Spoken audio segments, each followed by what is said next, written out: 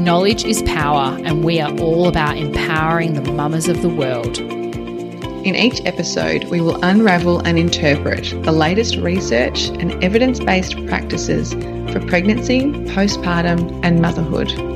As mums and researchers ourselves, we have experienced firsthand the overwhelming complexity of information, myths, and those classic old wives' tales. I'm Dr. Renee White. And I'm Dr. Mika Bertucci. And this is The Science of Motherhood. Hello and welcome to episode 9 of the podcast. My name is Dr. Renee White. Thank you for joining us today. Now, this is a very impromptu, fast-tracked episode that I wanted to record very quickly. As you may all know, we are located in Melbourne, Australia. We are currently in our 4th lockdown, and it has been extended out as of last week. We're into our 2nd week now. I came across the lovely Dr. Siobhan Kennedy-Costantini on Instagram. She is the director of Science Minded, and I was just loving her posts around child play and how you use that as a coping mechanism, and particularly in COVID. Siobhan is a mother, a researcher, and quote unquote bloody passionate about advocating for parents so they feel more capable and confident. I just love that. Siobhan has a PhD in child developmental psychology and has spent the last 10 plus years working closely with infants and families to understand all she can about children's social and cognitive development. And you can absolutely see that in our interview. She is just a wealth of knowledge, and it was so interesting chatting with Siobhan because as she was talking about different examples of play and how to cope when your child is having a bit of a meltdown, or, you know, understanding the changes and unpredictability of COVID, my mind was racing and I just kept thinking, yes, oh my God, yes, that's exactly what's happening in our house right now. And you'll see me and probably hear me have those light bulb moments, and that, oh my goodness, that's exactly what my daughter is doing right now to cope with the COVID lockdown phenomenon. So, as I said, I have fast-tracked this episode because I think it'll be really, really valuable for mums out there who are homeschooling, mums who have had their babes in lockdown, and just to give you a snapshot and a few tools and tactics around what you can do to cope in these situations. Because I tell you what, it is all about just coping and surviving. And I will add that Siobhan has some amazing resources on her website, Science Minded, including fact packs around social and cognitive development in children. So without further ado, here is Siobhan.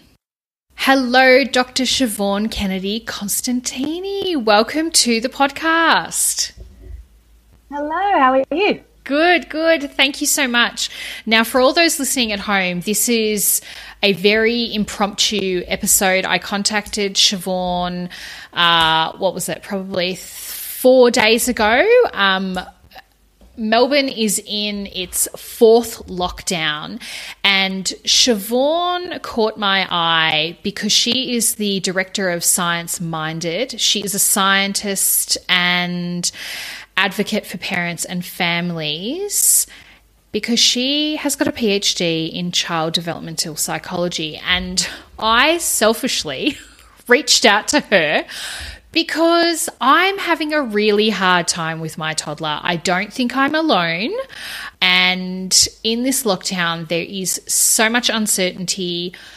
We have lost, our rights essentially to so many things that we're just so used to doing. Going out to like the pub for dinner and going on holidays and all of those lovely, lovely things. And as I said, Siobhan caught my eye via Instagram because she is a huge advocate for play, for children to express their emotions and be able to deal with situations. And so I wanted to sit down with you and have a chat about that.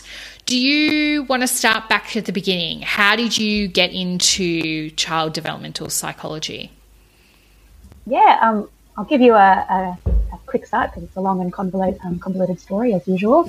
But my mum's a pediatric speech pathologist. So I grew up with kids, so she had her own practice. Kids would come in and out and we'd talk about their various language skills, and a lot of the time that would come with psychological concerns, so whether or not they had ADHD or dyslexia or autism, these kinds of things. And I was super curious as a child and teenager about all of these things. So I decided to do that for uni, very much with the kind of idea in mind to be a practicing psychologist. And then I just got bit by the bug of research and was fascinated. So I decided to do my PhD. I stuck with what I loved, which is kind of child development. But I was really drawn to babies and the parents' experience of newborn life. So my PhD, I worked with babies 1 to 3 weeks old. So I had the little ones, had all of the fun of playing with them and then handing them back, getting a full night's sleep. So had a very pleasant crash course in interacting with children, and then obviously had the more rough version with my own child. And then for the last 5 or 6 years, I've been working in academia, doing research, working with families, very much looking at the parental-child relationship and how that kind of fosters child social and emotional development. And then I recently had my own little one. He's just about to turn 18 months old. So I've taken a bit of a step back from, both the pandemic forced a step back. Universities don't have as much funding and therefore the jobs just aren't there. But also running my own science communication business has been able to let me kind of really fuel this passion about sharing these research findings with parents in a really tangible and helpful way. And also lets me stay at home and get all the cuddles in. So it's a beautiful marriage of all the lovely things. That sounds like a similar story to Mika and myself. You kind of, I think when people look at us and go, oh, what kind of steered you into, postpartum life? And there's nothing like a pandemic to make you sit back and realize, the important stuff in life. And for us, it's looking after mums, because I feel like we've got the raw end of the deal for quite some time now. So, we're just, as you say, channeling those passions into, what you're going to move forward with. I'm curious to know, so you spent a lot of time in research, particularly with infants. What did you learn from that, and how did that influence your parenting life in the past 18 months? Yeah, that's such a good question. So I started working with mums and newborns when I was about 20, so I had no idea about anything. I remember mums telling me, oh, it was so great, I got 4 hours sleep last night, and my jaw just would fall to the floor and be like, how could you possibly celebrate that? That's awful. I now recognize how, when you've got a total new one, how special that is. But I think, so I worked with mums and newborns for about 10 years. And so over that time, I really got an acute understanding of no one has any control. They are they're in the driver's seat, the baby, and you just have to go with the flow. And I think it was really driven home because I had lots of parents who were very strictly tried to put their baby on a schedule. And some babies followed that schedule, others that really put a strict schedule. The babies went, no. Other parents who just went with the flow and the babies developed their own schedule. And then other babies who parents went with the flow and the babies went with the flow. So I learned very quickly it's baby driven, that we can impose our own rules on it. And if it matches our rules, then it's just a lucky coincidence and not much to do with us. Not to say that we can't influence things, but just really trying to expect the unexpected, that you have to be flexible and responsive. And that's pretty much the two things you need to try and do. Be flexible, be responsive to your baby's cues, and the rest of it will happen how it happens.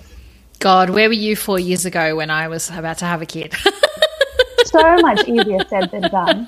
I had a really rough first year, and I knew all these things intellectually, but putting them into practice is so much harder when you're sleep deprived and just desperately wanting some kind of relief. Yeah, so, exactly. No, it is. It's so funny. That's so, so true. You've hit the nail on the head. You knew intellectually what it was all about, but then until you are in the thick of it, like no one can prepare you for that miracle only 4 hours sleep, night. Yeah. It's absolutely extraordinary. The more mothers I talk to, the more we realize that it's about letting go and accepting that you just, your baby is a human being. Very inconvenient. But yes. That's probably my number one advice that I give in our prenatal sessions with our mamas is every day is a new day, and you can try a new thing. And if it works, great. And if it doesn't work, don't worry. Tomorrow is a new day. Absolutely. And what works yesterday isn't going to work tomorrow. Absolutely. And it might not. And you just have to, basically you need to become a Buddhist. Yeah. You just need to, I think I should have converted to Buddhism before I had my child. Yes. Just top 3 things to do before you have a baby. Convert to Buddhism. Pretty much. I love it, Siobhan. This is great. Yeah. And look, we're going to cut straight to the chase, which is, the reason why I got you on the podcast. We're talking about COVID. We're talking about the psychology, particularly with children, and, I guess the effects of these lockdowns and I don't want to say a playbook, but, some tips and tactics that parents can use to kind of get themselves through these times. We don't know how long we're going to be in lockdown again. I really hope it's not a repeat of 2020 because I've already said in a podcast before I want a refund on 2020. I just have cancelled that year completely. Yep. So I guess, the topical things that we're seeing with children are, children thrive with routine. That's gone. We've got to develop a whole new routine. There's a loss of contact with loved ones, or that time has kind of really changed. It's now FaceTime instead of, face-to-face contact. They've lost the ability to play with their friends regularly. That's one of the number one things my daughter kind of, is quite sad about. When am I going to see this friend? When am I going to see that friend? And the unpredictability of life. We think we're coming out of this lockdown and then it doesn't happen. So, for example, we were actually at the airport ready to fly to Sydney the day everything was kind of, imploding here in Melbourne, and the bags were on the aeroplane. We were in the airport lounge. We were having some afternoon tea, and then we looked at the TV and Sydney said, no. And so it was such a horrible feeling having to tell my daughter, I'm really sorry, we're going to have to go home. And understandably, she burst into tears. It was just a complete and utter meltdown. And we had to say to her, we've got to go. And she was just, the whole time she just kept saying to me, which breaks my heart, but we were so close, Mum, but we were so close. And, having those discussions with her about why we couldn't go, they've closed the gates, we can't go anymore. And the after effects of that were 4 to 5 days continuously after that event. She had extreme meltdowns daily. And in the moment, it was just like, for example, pulling the plug in the bath, and she would just erupt, and it was like, it's those meltdowns where you just sympathize with them. You can tell it's got nothing to do with the bath being drawn. It's everything to do with that processing of the event. And so I guess I would love your input on how do we deal with these situations with our kids? How do we have that discussion with this whole unpredictability and the change and the virus and whatever you're calling it in your house, the cough or something like that? What's the best way to kind of assist our children through these lockdown periods? Yeah, I mean, my heart goes out to you. That sounds really, really rough for you guys, let alone a small child. I did shed quite a few tears as well. Of course you did. I mean, it's not the holiday. I mean, it is the holiday, but it's all of the hope and excitement and all the plans that are tied up in the holiday. And obviously you guys feel that really strongly, and then she does as well. And part of the difficulty is that she doesn't have a complex understanding or the language to fully grasp all of the nuances of how and why this is happening. And it's obviously, you think about how devastating that was for you. It's that for her as well, plus confusion. But we were going to, even if she has an understanding of the pandemic, but there's so many practical details of, but why did they close the gates? And, well, we don't have the virus, so why aren't we allowed to go? Mm-hmm. And even if you explain it and explain all those levels of intricacies, there's just a degree to which they can't understand, which is why it has to be processed over time in these kinds of meltdown ways, which is heartbreaking as a parent to have to witness. And as you say, knowing that you can't really do anything about it. And it's not about the plug. It's about, if it wasn't the pulling the bathtub plug, it would have been something else. It's just the vehicle for her to express these emotions. And really, with those kinds of things, the only advice I could really offer is to have grace and compassion for your child and for yourself, that there is no fixing it. Everyone in Melbourne and across the world is really feeling the weight of these lockdowns. Even if we understand that they might be in our best interest for safety, that doesn't mean there aren't consequences and terrible feelings associated with the loneliness and isolation and disappointment. But just remembering, like you said earlier, that our children are human beings, and that they're expressing and experiencing their emotions in the way they know how, which is often a meltdown, because they don't have the language to process it. They don't have the depth and nuances of understanding to sit back and binge some Netflix to try and distract themselves. So they're doing the best they can, just like we are. Yeah, absolutely.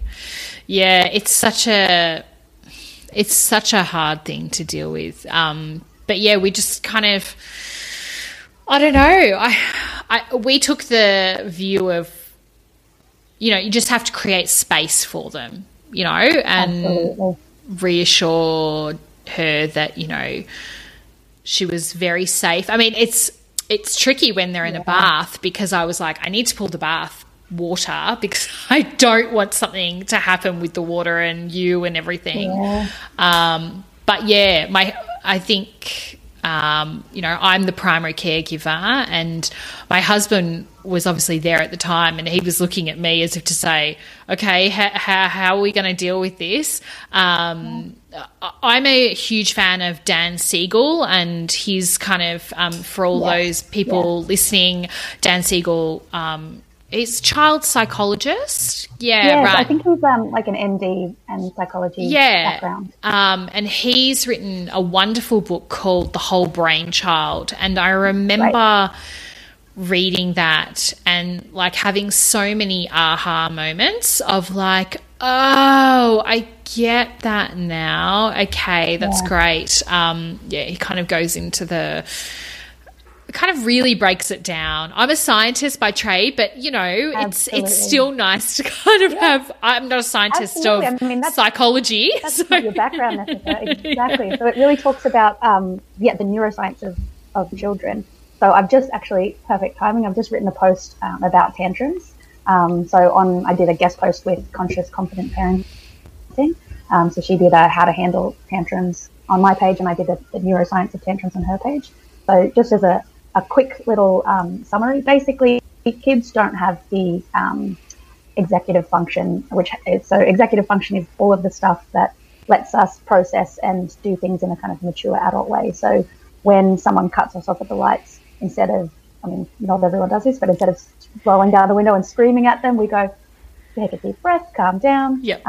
Or if someone says something rude to us, instead of blowing back in your face, hey, F you, we go, hey, they're just maybe having a bad day.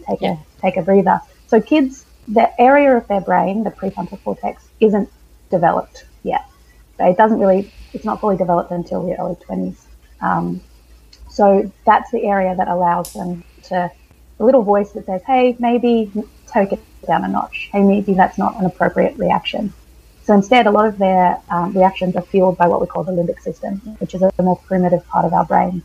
So it's the amygdala, which is the area that is fueled by intense emotions, so anger and fear. And then the hypothalamus, which kind of is what tells your brain and body to react to those fear, anger, emotions. So the way it's been described is think of a tantrum as a boiling pot, and then our prefrontal cortex as the lid. Our kids don't have a lid, or if they do, it's a pretty ineffective lid. So the water boils over really easily.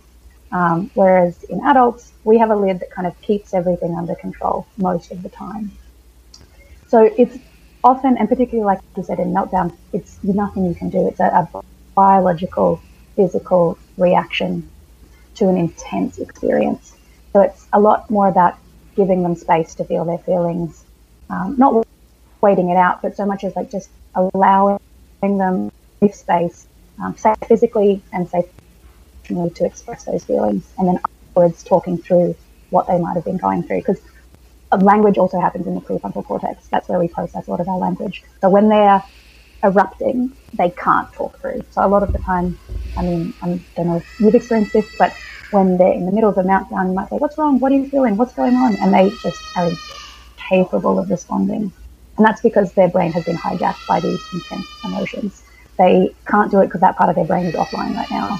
They have to wait until they calm down. And that's when we give them a cuddle and say, hey, what was going on? Do you know why you felt that way? Do you know, was it because of this? Was it because of that? And so it's after, when things have calmed down a bit, we can start to process things with them.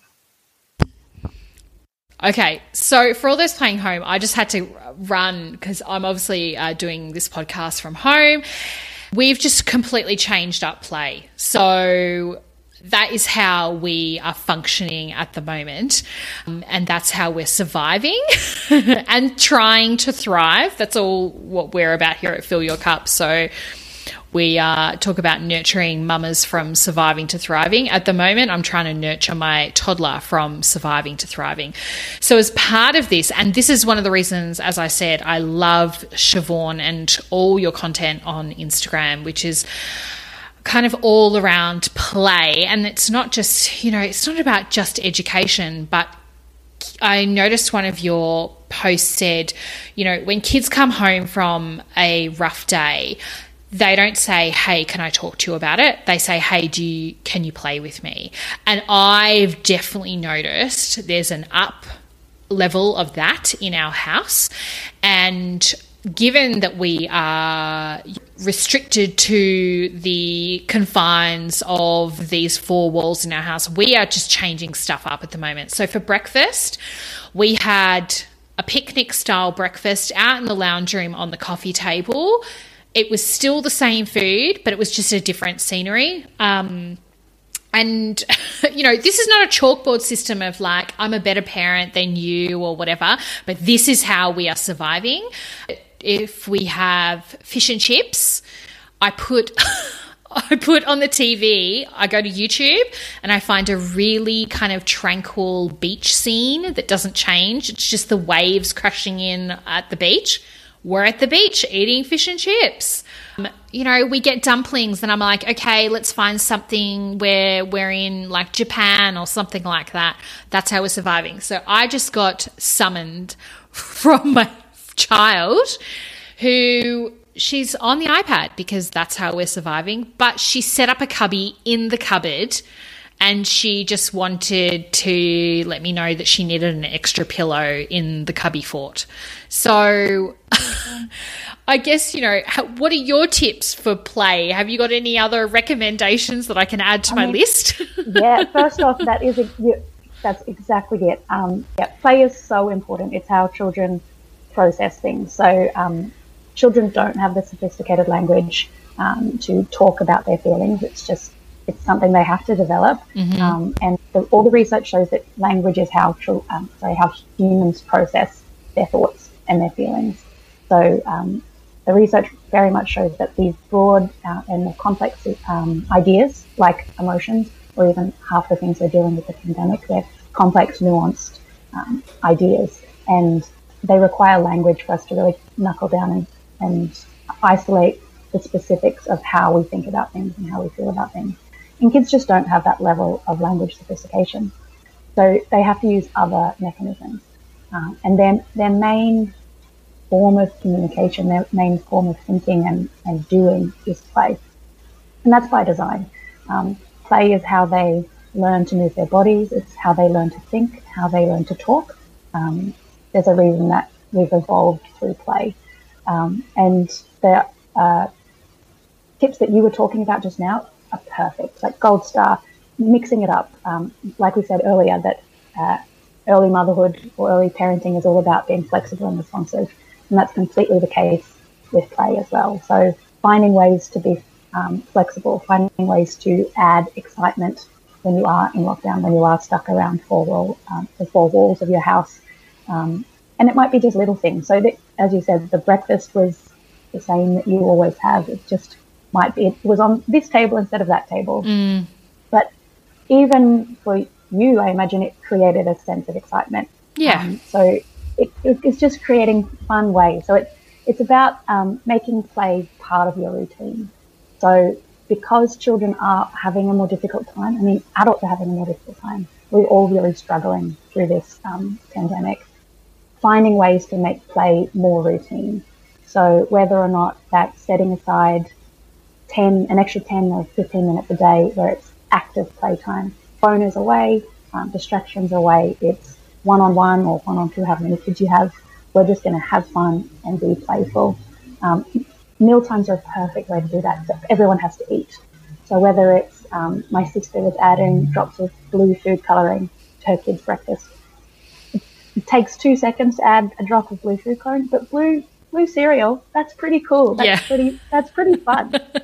I've used that for the bath before. Absolutely. We've had pink baths, which we went through a stage where she just wouldn't go in the bath. Look, what's going on? And then I was like, there's a pink bath upstairs. And she was just enamored by it. She was like, oh my goodness, how did you do that? Exactly. You become a magician. Yeah. And there's fun. And I've had another great thing of putting Lego in the bath. So just upending the jar of Lego, box of Lego into the bath. Just finding ways to take the ordinary and make it extraordinary. Just little tweaks here and there, and getting creative with it. Yeah, absolutely.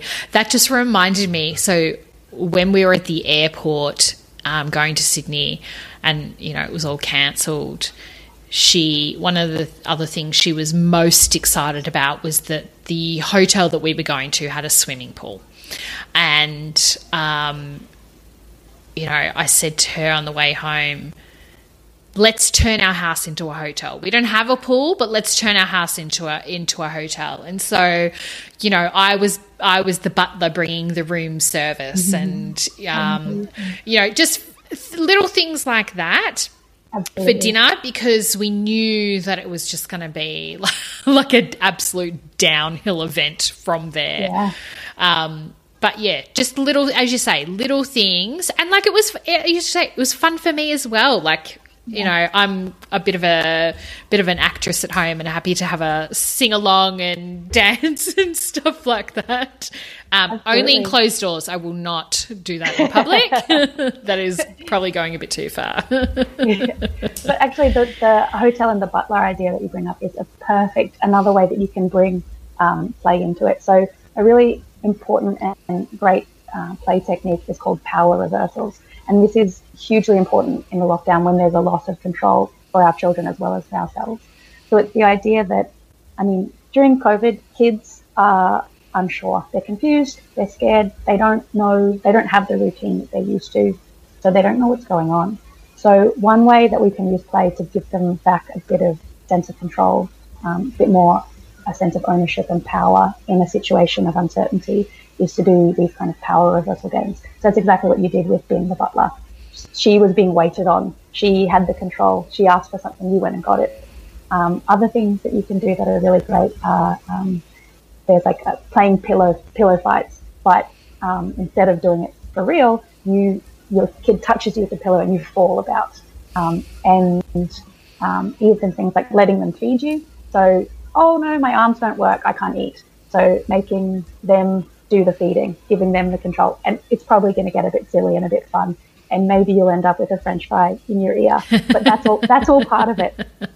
Or whether or not they become in charge. So follow the leader kinds of games where you have to do what they say.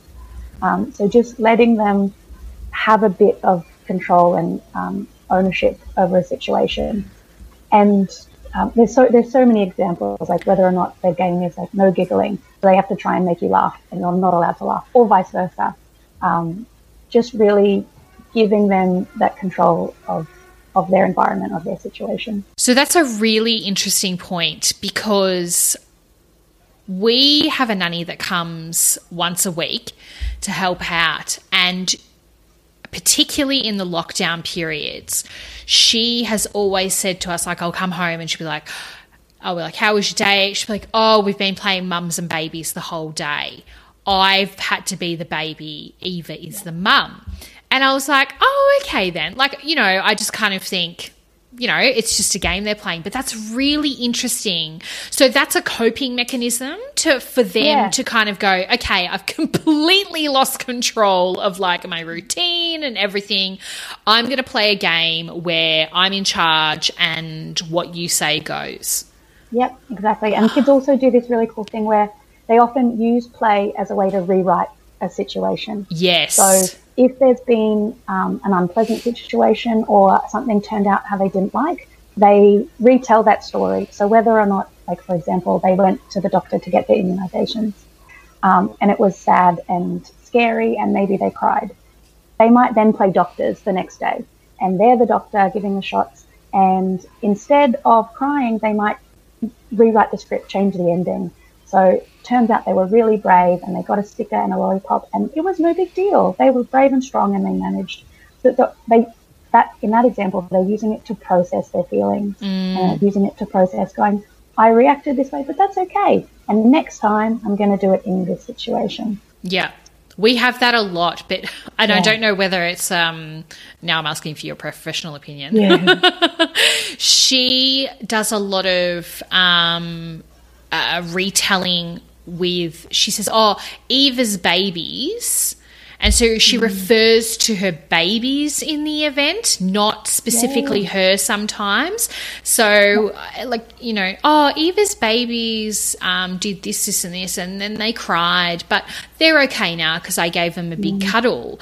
And I was like, oh, okay. And the way she tells it is, you know, it was her who is Eva's babies, and how she reacts is how either myself or my husband has reacted in that situation. So that's another example, or should we be worried that she's talking about herself as something? No, all children talk about themselves in the third person. I remember so I have a sister who's 4 years younger than me, which isn't that much of an age difference, but I remember constantly she would, as a small child, say, "Oh, no, back when I was the grown-up and you were the small baby."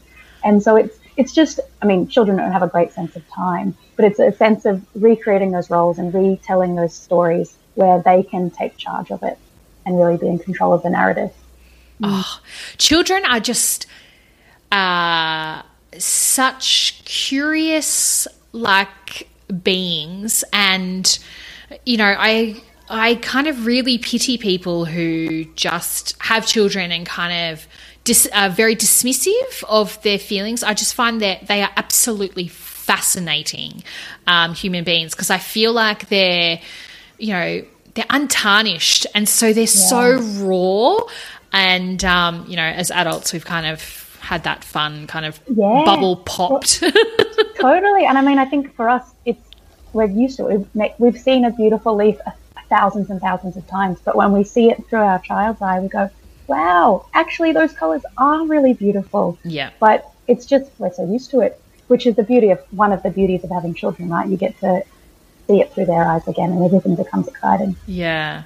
And one thing that I have reminded myself through motherhood and dealing with, you know, the highs and the lows, is that I kind of look at her and I say to myself, she's only been on this planet for 3.5 years. Yeah. Like 3.5 years, you know, and I've had some instances where people are kind of reactive towards her behavior and, you know, why is she doing that? Or like, don't be silly, or, you know, very dismissive. And you know, my instant reaction is obviously to protect her from that, because they're not silly emotions, or, you know, she's not being scared. She's legitimately expressing, you know, how she's feeling. And my response always to them is reminding them, you know, she's only been on this earth for 3.5 years. She doesn't know. She's still figuring it out. Yeah. We're still figuring it out. Can you imagine? She's practicing. Like, you know, she's not an expert at this. Yeah, exactly. Those feelings are real to her. Absolutely. Yeah, that's all. Oh, so great, Siobhan. Thanks for kind of breaking that down for me. I'm going to switch gears a minute. So we're going to go from toddlers to infants, because I know that's kind of your area of interest as well, particularly with your research. And we were touching on this before we kind of started the interview. But there's a few things that I wanted to ask you about. One was around masks and mask wearing, because we all know that particularly infants do a lot of learning through visual cues and that kind of facial recognition and things like that. What's your opinion, or have you seen any research, you know, from however many years ago or even recently, that would kind of inform us possibly about if there's going to be any effects on infants, you know, with people around them always wearing masks? Or do you think that it is a case of, okay, well, you know, once we move out of the non-masking wearing, that things will kind of catch up in terms of development? Or do they need that kind of facial recognition development now, and we're probably having detrimental effects at all? Could you kind of touch on that? Yeah, it's such a good question. A lot of the research that's specific to the pandemic hasn't been done. As you know, research takes several years to get going. Yeah. But there are a few studies that we can kind of refer to that might be able to inform our understanding. So there was a study done in 1982 by Bushnell. So in their study, they just covered the mouth and looked at 5-week-olds' expression understanding, or how they kind of process parents' facial expressions. And they found that even with the mouth covered, babies still recognize their parents, as long as their parents were expressive. So specifically using the eyes and eyebrows to express their emotions. And when it comes to emotion understanding, we have what's called the triangle of facial expression. So the eyes, the nose, and the mouth create this inverted triangle, with the point of the triangle being our mouth. So the eyes are one of the key features, and probably the most important feature when it comes to recognizing emotions. So obviously having all of the features is ideal. Undoubtedly, if there were no masks, that is better for our children to process, particularly infants to process faces. But facial processing starts within the first few hours of life. So they did this study, I think it was in Singapore or Malaysia, must have been in the 70s. We definitely would not have gotten ethics approval for it nowadays. Okay. But they basically got one group of mums who interacted with their baby normally immediately after birth. The other group of mums were asked not to speak in their baby's presence for an hour after birth. Oh. Yes. It would not fly nowadays. No. But the findings are really interesting and inform our understanding of how children process. So as you would know, babies can hear our voices when they're still inside our wombs. When we're pregnant with them, they can hear our voices and recognize our voices. So this study, we were able to determine that the way that babies recognize their mum and dad's faces so quickly after birth is they seem to match their voices to their face. So they come out, they can recognize this voice, and then they go, hey, that face belongs to this voice. So babies are really, really rapid face processors, and they seem to have this preference for this triangle shape where there's more information at the top, less information at the bottom. And basically with that study, with the mums who didn't talk, they found that those babies did recognize their face, but it just took a bit longer, took a few more hours, because they didn't have that vocal cue to match the face. Whereas the babies whose mums spoke to them like normal after they were born, they could recognize their face within an hour. The other babies took another 3 or 4 hours. So I think that, I don't know for sure, the research will still need to be done, and undoubtedly there are researchers all over the world who are collecting this kind of data because it's such an important question that everyone wants the answer to. But this understanding that having the mouth as part of the information is ideal, but it's not completely necessary. But I think the takeaway is that children are resilient. I do believe they will catch up. And kids are sponges. Even as soon as they're born, they figure it out and they find ways to understand and process. When it comes to toddlers and older children, language understanding, lip reading is so important when it comes to speaking and understanding what other people are saying. Even if we don't know that we're doing it, we process mouth movements along with hearing. So language understanding with masks, that might be having some effects, but still a bit too early to say. Yeah. And I think, I mean, don't quote me on this, but I know, for example, childcare and in schools, the teachers and educators are not wearing masks, I think, because of this fundamental reason that so many children would just struggle and find it extremely challenging to learn. Absolutely. So, that's obviously a really, really good point that you've touched on. The other question I wanted to ask, and this is another selfish question, and for my friends who have had babies during lockdown, we're used to going to mothers groups at around 7, 8, 9, 10 weeks, interacting with other children of similar age and building those relationships from a very, very early stage. And they haven't had that opportunity, albeit I know mums are being given the opportunity to have online mothers groups, but as part of those mothers groups, it's the children that are interacting as well. And there's a lot of families out there that are missing out on that. And I think what I have definitely seen as the roll-on effect of that is, post 12 months from our first lockdown, those mums are heading back to work, whether it be working from home or in an office when they can get to an office, not here in Melbourne at any time. But they've really struggled when they are trying to put their child in childcare because they are having severe separation anxiety. They're unsure about possibly how to interact with other children. What are your any recommendations, if any? And I guess I'm assuming this is pretty normal. If a child is not socialised with other children, one would expect that they would be dealing with some separation anxiety. And probably my third point to that, is, are there any mechanisms that parents can kind of utilise to ease their child into childcare or anything like that? These are such great questions. This was me. So my little one, he was 3 months old when our first lockdown hit. Kind of that point, I'd just come out of the newborn bubble. I was ready to go out, do the leisurely.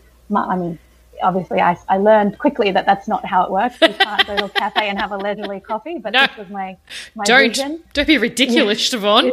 Exactly. I have since learned. That only happens on the movies, right? Exactly. But yes, I had all these visions of going out to cafes and meeting with mums in my activewear and all these kind of things. And then, the lockdown, and I was crushed. And I had made this big long list of all of the music classes we were going to go to and the library sessions and all these things, and they were gone. And I really, really struggled emotionally with all of this support that I had lined up that was not available. I had gone to my first mother's group. We had 3 more booked and they were all cancelled. So it was really, really rough. Thankfully, the mums that we met at the first one, we decided to continue meeting separately outside of the facilitated group. So we had a bit of connection once lockdown lifted, but it was really, really hard. And I can only imagine in countries where the lockdown has been months and months and months long, multiple. And obviously you guys are going through that for the 4th time down in Melbourne. There's no easy answers. This situation is awful, and it has such long-standing flow-on effects that people are grappling with and really trying just to survive, let alone thrive. When it comes to childcare, we ended up, my original plan was to wait until our little one was about 2 before we sent him to daycare. That was my preference. We ended up sending him early just because he's a very social little boy, and he just really needed that contact that we couldn't get elsewhere. Mother's groups weren't available, the libraries were closed. So we just decided that if we're paying for him to just play with people, then that's what we're going to do. Yeah. And so he goes 2 days a week. He still isn't brilliant with the transitions, I think, because he's just not as familiar being in those kinds of situations. Exactly like you say. There's some really great resources. Kimberly on Instagram, she's the psychologist child. She has an amazing course about separations, particularly with regarding daycare. She also has so many brilliant insights. So she's a child psychologist, has a little one of her own, and talks through separation anxiety, separations regarding childcare, and kind of a lot of the emotional stuff that kids are going through, but also some really practical solutions. It's not always possible, but because children don't have that kind of familiarization of other people and other adults, particularly in that kind of close contact, we've been keeping 1.5 meter distance for the last year and a half, almost 2 years really now. But it's not familiar. It seems counterintuitive to hand your child off to another adult that you're supposed to keep your distance from. Yeah.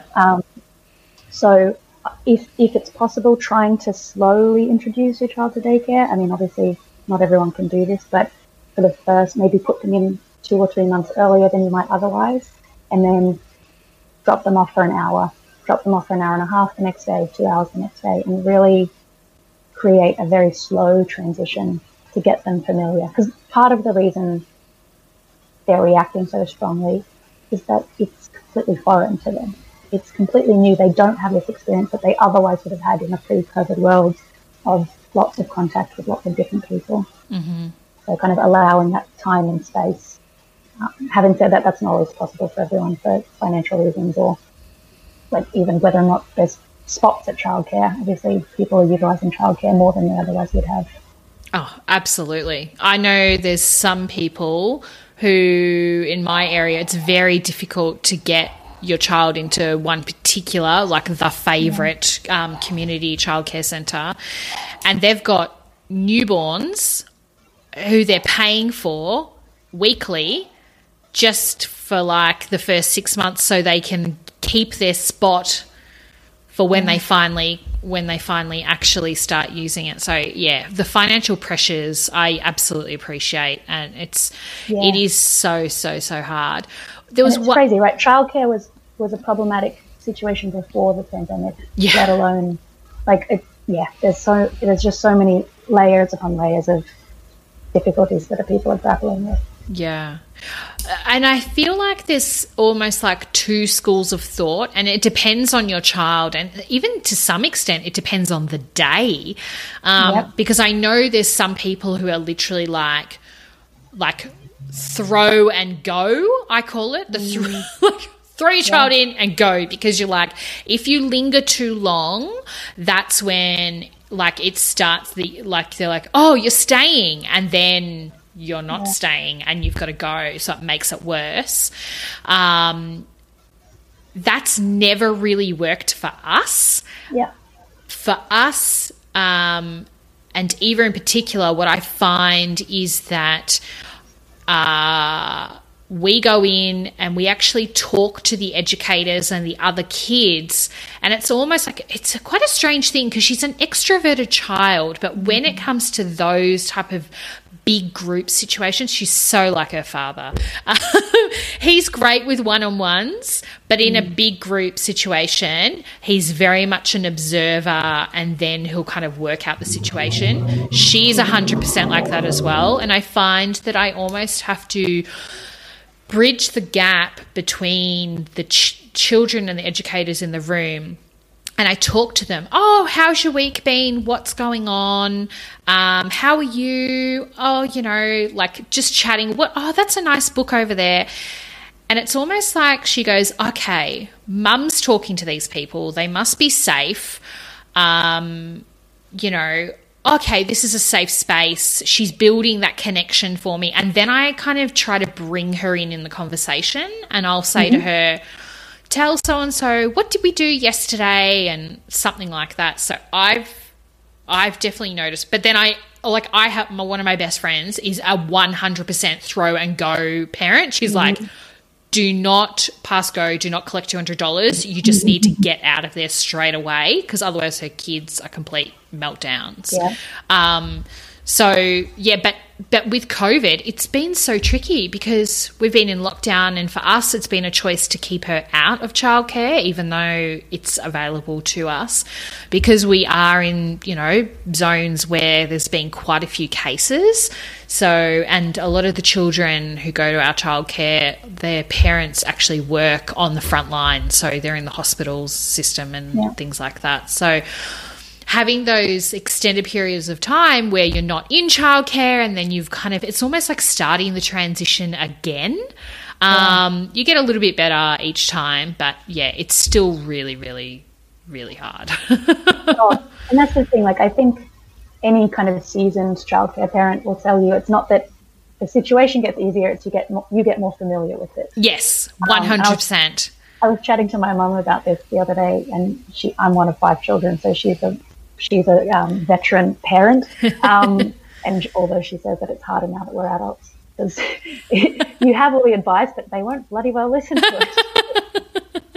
But she was saying that going to school, it's like when you send your child off to school for the first time, it's just as traumatic, but you're just a bit more used to it. It's still awful, but you know that it's a good, whereas obviously the first time you drop them off at daycare or school or whatever, it's heartbreaking. Yes, there was definitely a lot of tears from everyone on that day. Oh, yeah, and of individual experiences. Some kids, my child was a cheeky little one, mind you, that's him in a nutshell. For the first 3 weeks of daycare, he loved it. And their transitions were seamless. Like, he just went in and smiled at everyone. And he started at 12 months. And I was smug and patting myself on the back going, oh, I have such a well-adjusted child. And then after 3 weeks, I think he realized, oh, wait, this isn't just a fun game that we're doing. Yeah. This is happening. We're doing this. Oh, we're doing this forever?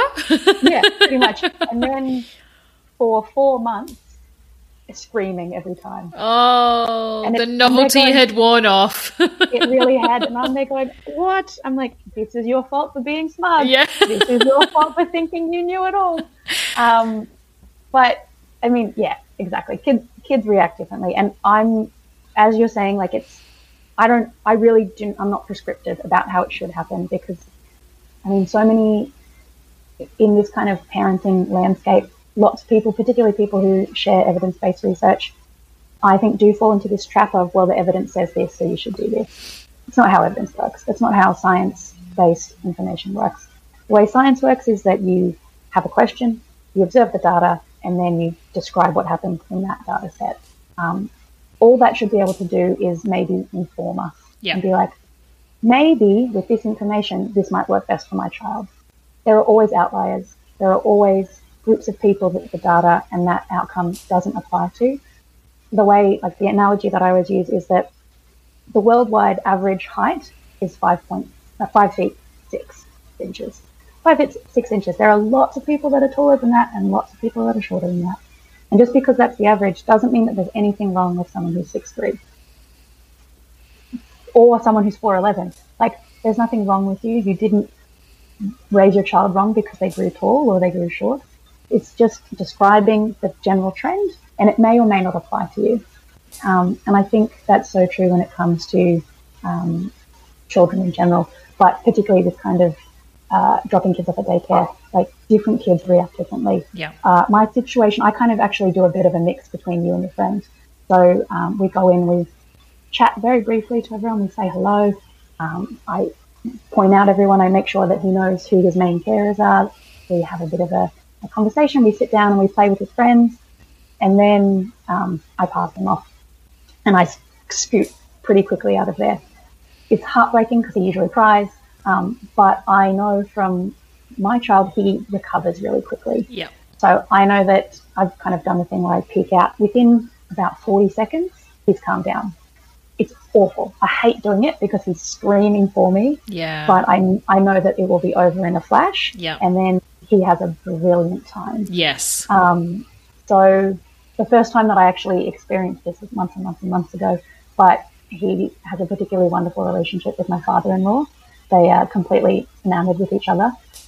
And he came to visit one day and then he left and went home, and my son lost it, like completely in the same way that he loses it when I leave. And then I screaming, reaching for it, so upset. And then within 45 seconds, he was back to his normal self. And it was so interesting because the educators at this daycare had always said, no, he recovers really quickly. And I'm going, you're lying. You're just saying that to make me feel better. But then when I finally witnessed it myself, I went, oh yeah. No, he really does. Yeah, he's resilient. He's got this. Yeah. And he really is. Like, mind you, my own mother tells me that, well, what do you expect? I'm just like, you're the same. I feel feelings really intensely for about 45 seconds. Yeah. And then I'm like, cool, the anger's out of the way. Is everyone's back on board? Everyone's good? Okay, carry on, everyone. Exactly. Flash of the hand kind of feeling. So he takes after his mother in that particular way. Oh, that's good. I like it. Yeah. Get it all out, and then we can all just move on. Totally. And and I mean, and that's that's how it works for us, and that works for my child. Obviously, as you've described, you have to do things a bit differently. So the research or how other people do it, they're doing what works best for them on that day in that situation. Yeah. And of course, it's so easy to compare, and I'm completely guilty of it. And maybe I should do it that way. Maybe I should be doing it this way. But you just really have to trust your gut and trust your responses, and know that you're making the choices you're making for a reason. And also giving yourself the grace and compassion when you do make mistakes, because we're humans. Just in the same way our children are humans, we stuff up. But knowing that I made the best call I could in the moment, it turns out it was the wrong one, and then going, I'll make a different choice tomorrow because tomorrow's a new day. Absolutely. I couldn't agree more, and that is essentially how we tackle everything at Fill Your Cup, it's just exactly right. You know, we are evidence-based, and a lot of people kind of go, but what is that? What does that mean? Does that mean because that paper said X, I have to do X? It's like, well, no, not if you don't want to. It's all about making an informed decision based on the information that you have on hand, you know, and not making a decision based on perpetuated myths and, you know, bogus rubbish that you see on Instagram. So that's probably one of my number one things that I always say to people is that, you know, if you see something on social media, which is, you know, where we get a lot of our information from now, and you think to yourself, oh, really? Oh, that's interesting.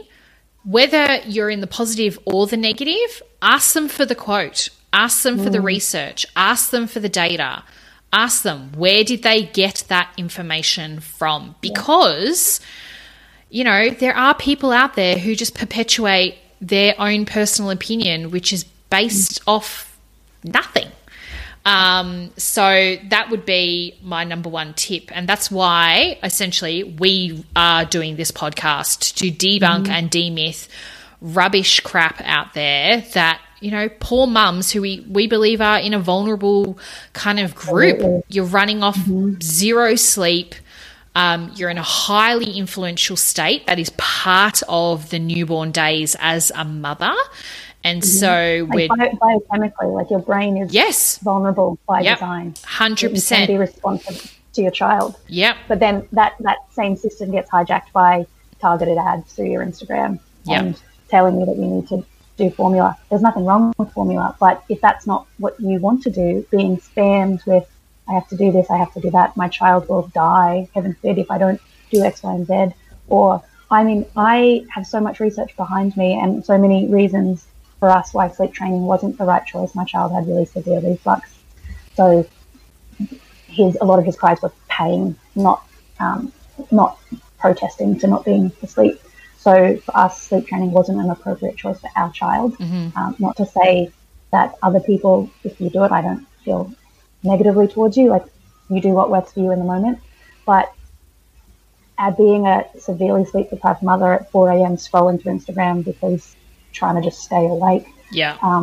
Having my feed absolutely spammed with sleep training and sleep guides, and you're failing your child because you're not teaching them the skill of self-soothing, and me trying to go, wait, am I failing my child?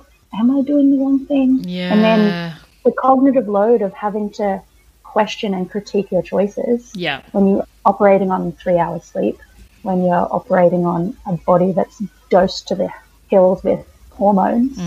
It's such a vulnerable state. It is. Absolutely. I couldn't agree more. We are going to wrap up with our final two questions, which are, what, if you have one, and we've actually had someone say that they don't have one, but what is your favourite mum hack? I think pick your battles. Okay. Which isn't a hack per se, but it's very much like a mantra that I live by, is that, does this matter? Do I need to? So we joke and people are usually horrified, and there is a bit of a joke to it, but there's much more honesty behind it, is that we don't have many rules. There are some very specific rules. Don't hit people in the face. Sure. No, you don't get to play with kitchen knives. Despite my 18-month-old being obsessed with our kitchen knives. we say, no, you don't get knives until you're 4. Hopefully he'll be very proficient by the time he's 4, or we'll have changed our rules. But just really being like, does it matter that he's drinking the bath water? Yeah. No. Does it matter that he's shoving handfuls of soil down his pants? Probably not. No. Yeah. Just really trying to go with the flow, and like, as long as he's not hurting himself or anyone else, or damaging property, it doesn't matter too much. I love it. I love that one. And our final question is, what do you have on your bedside table? Oh, so much junk. I love the honesty. Some people are like, I just have this and this. And I'm thinking, really? No. There's like 4 glasses of water. Yes.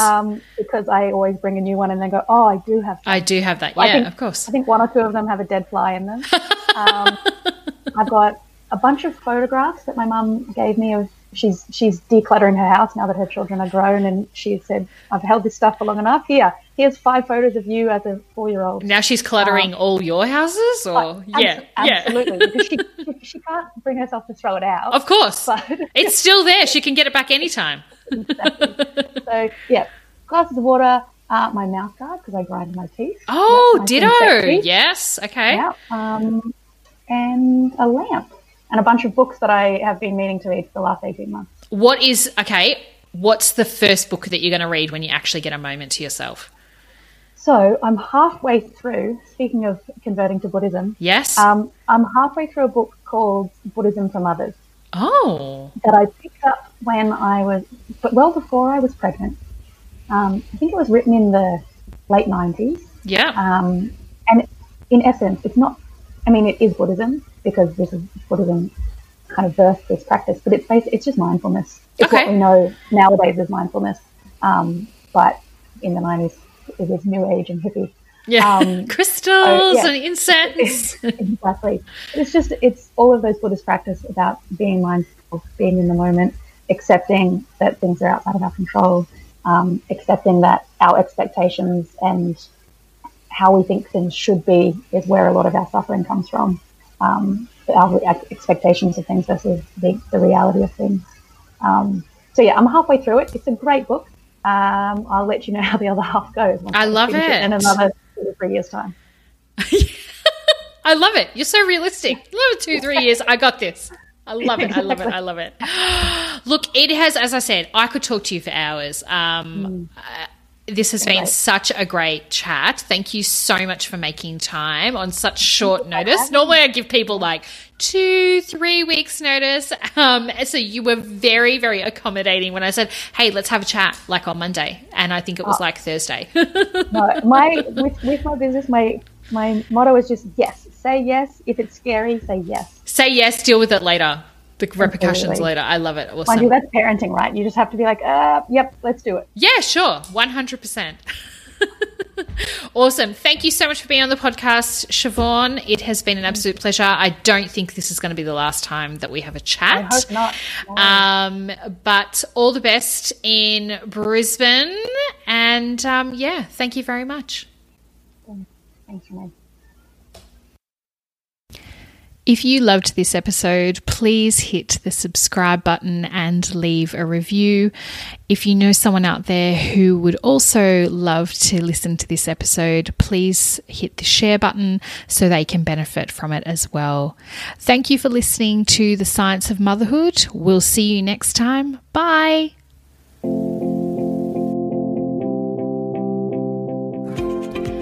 Thank you for listening to The Science of Motherhood. If you would like to contact us, we are at ifillyourcup.com, or you can DM us at ifillyourcup_ via Instagram. You can find all of our services, including our postpartum in-home care and our Fill Your Freezer meal delivery service as well, through both those channels. Thanks so much for listening.